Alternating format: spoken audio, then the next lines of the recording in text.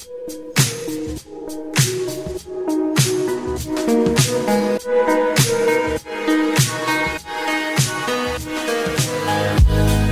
I'm Molly Presley, the host of Data Unchained, a podcast about putting your data to work in some of the most complex use cases in the world. Today, I'm really excited to welcome a guest and longtime friend, Floyd Christofferson. Floyd, welcome to Data Unchained. Thanks, Molly. It's great to be here. So, Floyd, I think for those who do not know you, even though I think many of the folks who listen to this show will, would you talk a little bit about your career history in data management and unstructured data? Sure. Actually, my history with content management and managing unstructured data crosses both media and entertainment and high-performance computing. And it's very interesting because this problem is ubiquitous across multiple industries. And the net of it is the more files you have, especially when you're dealing with workflows where you have to produce a product. In media and entertainment, maybe it's a show, or collaborating with people, or in high-performance computing, it's a scientific outcome. The problem is that there's multiple different types of storage that are required to do this, and multiple different people and places where you have to manage this.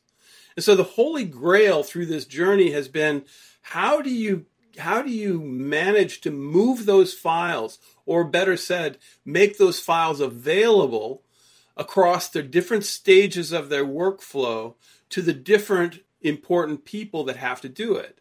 As you think about this evolution and seeking the Holy Grail, Floyd, I know I met you back when you were working in the HPC space on, evangelizing the importance of metadata. I think that was the first thing I really heard you talking passionately about. It wasn't just the storing, it wasn't just the structure, but it was creating the metadata. Maybe you can talk about thinking back. I think this is rewinding maybe a decade or two, but why were you so passionate about metadata? Because that is the roadmap. That's the ability to get at the data without having to, especially if you're dealing with massive amounts of data, without having to physically move it everywhere. In other words, inevitably there's multiple different types of storage over the life cycle of the data, different use cases for the data, different actors that may need to interact with that data. And if every time you had to move that data to a different storage type or to a different share or to a different somewhere else, the friction of that workflow just grows exponentially. And especially over time, whatever storage the data is born on, it will have to move somewhere. And so with metadata, you're able to up the level. You're able to look across all of that. You're able to make interaction with the data at an abstraction layer above it.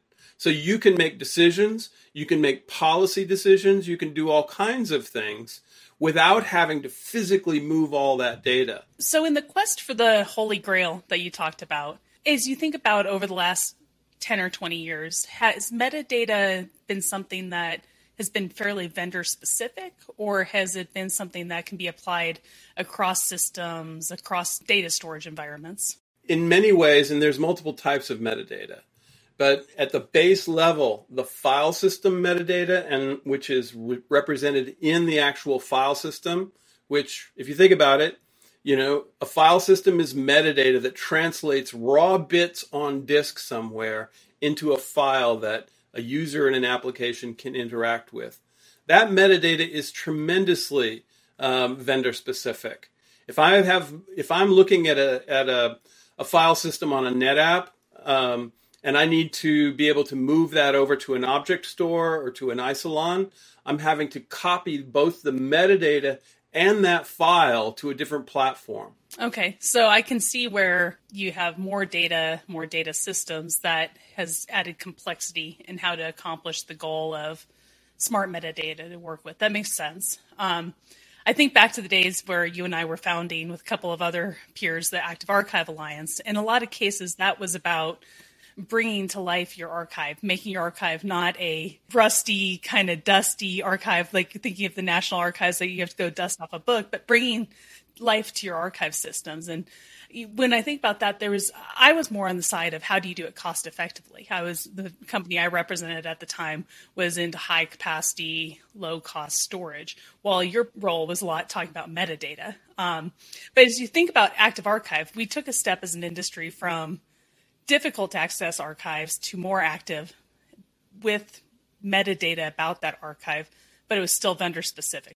Oh yeah, absolutely. And that gets to the second aspect of metadata is that, in a digital world, any file should not, in an archive, you shouldn't have to go like in a dusty library and pull it off a shelf. It should be available to you. And so what is the limitation to being available to you? First of all, access to the file system where it lives and the different storage silo that it may live in. But secondly, knowing what it is, right? And so this is where you get layers of metadata, which if you can aggregate them into a system, that is really the holy grail. So the file system itself, so that you can bridge different locations, you can bridge different silos of vendor, silos of storage, but then rich metadata, which might be specific to a department or a job ID or a user or other sorts of metadata. So as you enrich in that metadata stack and decouple it from the silos, now you can get to that holy grail of an active archive or active data. The word archive ceases to mean anything because the data can live where it needs to live, move when it needs to move, but always be findable and accessible by users and applications for whatever they may be doing. I think it'd be helpful to talk a little bit about the technologies that are out there today. Maybe some of them are a little bit more legacy, some are a little bit more modern than others. We've talked a bit about file systems, and some of this capability can be built into something like ONTAP from NetApp, OneFS from Isilon, whoever it might be. But then there's also data management technologies that are a third-party solution who a company may bring in to supplement what a single vendor provider can do. Can you maybe just summarize what those third-party technologies look like? In the 90s, when you wanted to share a file with somebody, the file system was locked in the operating system. So you had to put it on a floppy disk, hand it over the wall to somebody, and now they could put it into their file system. NetApp, with ONTAP, they revolutionized that by putting that file system up onto the network. So now everybody could share the same files. And Isilon took that to the next level and expanded it out beyond. The problem was now every storage vendor, and there were many, of course, that came along, had their own file system. And so this is where supplemental data management came into place, because each of these file systems, you might have an environment with NetApp and Isilon and other things. Every one of those required copy management, it required tiering management, it required other sorts of maybe different data protection strategies that needed to be applied for each of those different file systems and different storage types. And so point solutions around data migration or tiering or even analysis of data is how active is the data on that storage versus, and should it belong on a less expensive storage over here. All of these layers of point solutions were necessitated by the fact that you had all of these multiple file systems and silos and were having to orchestrate data between them all. So that seems really complicated. If I were an IT manager, my head would probably be swimming at the data management, the tools, maintaining security, all of those different pieces.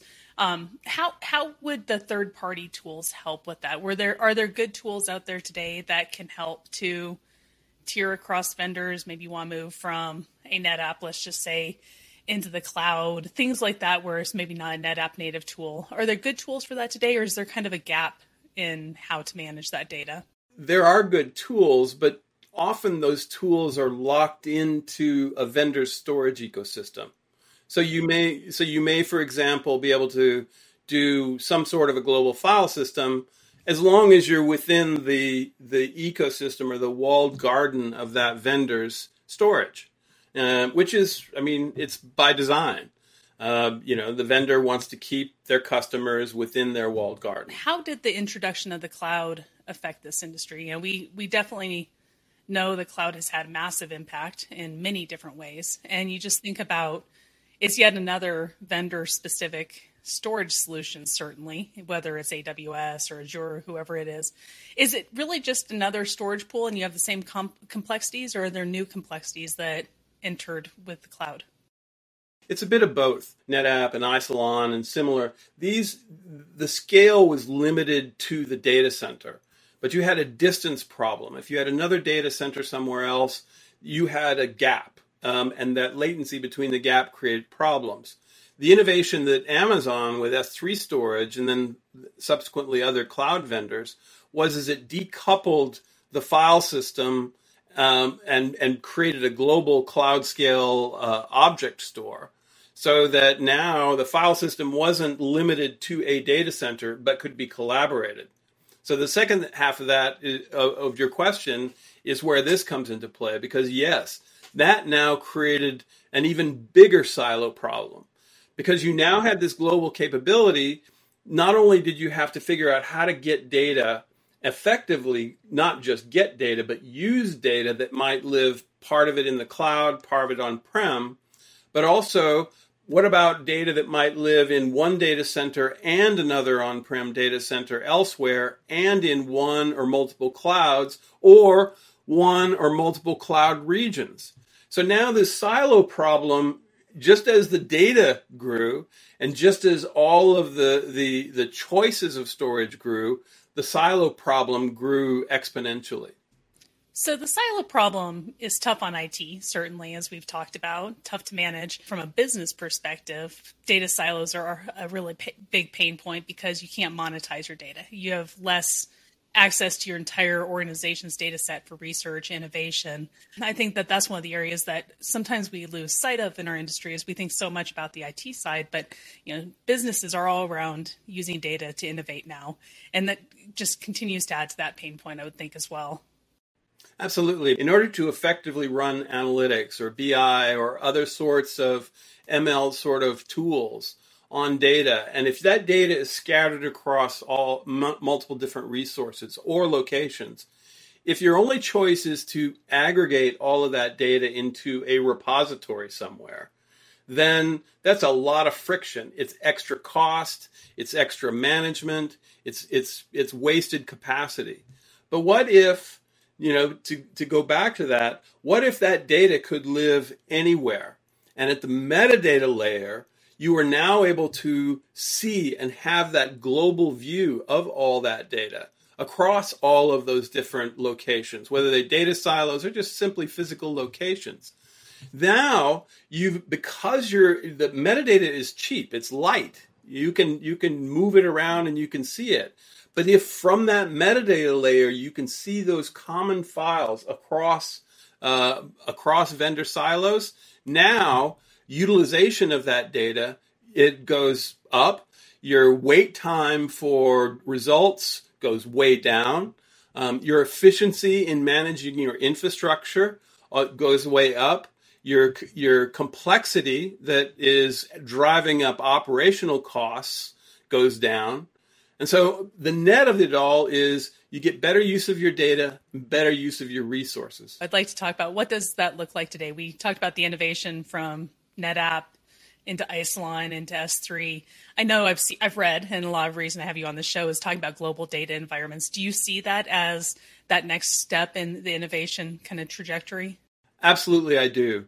The storage industry has always been trying to keep up with how people come up with ways to use their data, and data has grown as a result. And the problem is that small silos became big and innovation comes along. But now the entire world is digital in a distributed environment. And unless you can solve this problem to bridge all and provide ubiquitous access, regardless of which storage vendor, regardless of which location, then there's going to that creates huge friction into really being effectively able to use your data. Are global data environments a reality today? Is that something we're looking to provide over the coming years? I believe they are. I mean, the concept of a global data environment is not specific to a vendor. People will create global data environments without really intending to, just by the simple fact that they have to share their resources across different locations.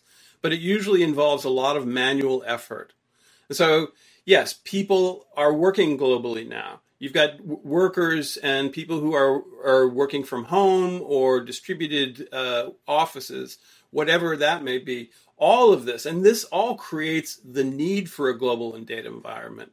The real trick is it a manual, siloed, heavily complex process, or is it something that you can apply automation to unify access to? So, Floyd, are there any specific recommendations you would give to customers who are speccing out their distributed or global data environments today?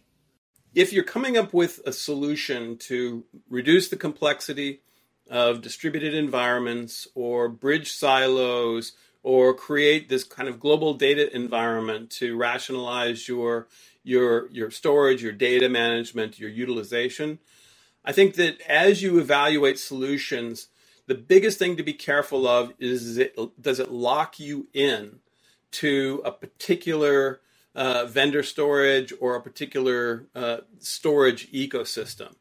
I think, because that's where things tend to become a problem. And that's where the word data gravity or storage gravity comes from, is because people get locked into a particular solution, and now whether they want to or not, they can't afford to leave, because the inertia is too great.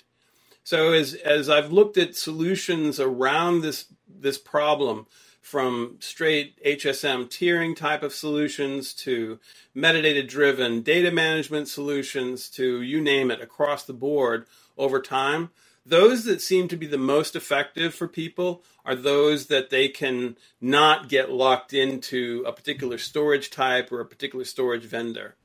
So how does that work? You select a tool for your global data environment that's not vendor specific, but you still need to buy storage. Your data has to sit somewhere, whether it's a cloud or a vendor. How do those two concepts come together? Think of the life cycle of the data. When the data is first created, it's active, it's hot, and depending on the use case, it might need to stay in hot storage. But typically, that data won't be hot for very long, and now it's got to move somewhere, right? And so, as you look across your real utilization of storage, and if you've got 90% of your data that is sitting in the most expensive storage, but only and highest performance storage, but only 10% of that really needs to live there, then you're wasting a huge amount of money that could be gone into a second tier storage or an object storage or some other storage type. And so the freedom to be able to pick from different price bands and performance bands for your data profile over its life cycle is the key to that vendor neutrality. And then how to manage the process of making all of that seamless between them so that you're not creating interruption to user workflow to figure out where their data is. So this kind of reminds me of concepts like global namespaces, global file systems, that would maybe glue together the vendor-specific storage pools that you've created. There's things like symbolic links that might be used to repoint people from one place to another, or global file systems that are tied into a particular storage. All of those things can get very fragile over time. And that's, again, if you get into vendor-specific symlinks or vendor-locked file systems, then that's where problems can emerge. So I think that could make a great second episode with you, Floyd, as we talk about global file systems and the ways different companies are trying to solve this issue. I'd love it if you'd come back and do another show with us at some point in the future. Would love to. Thank you very much.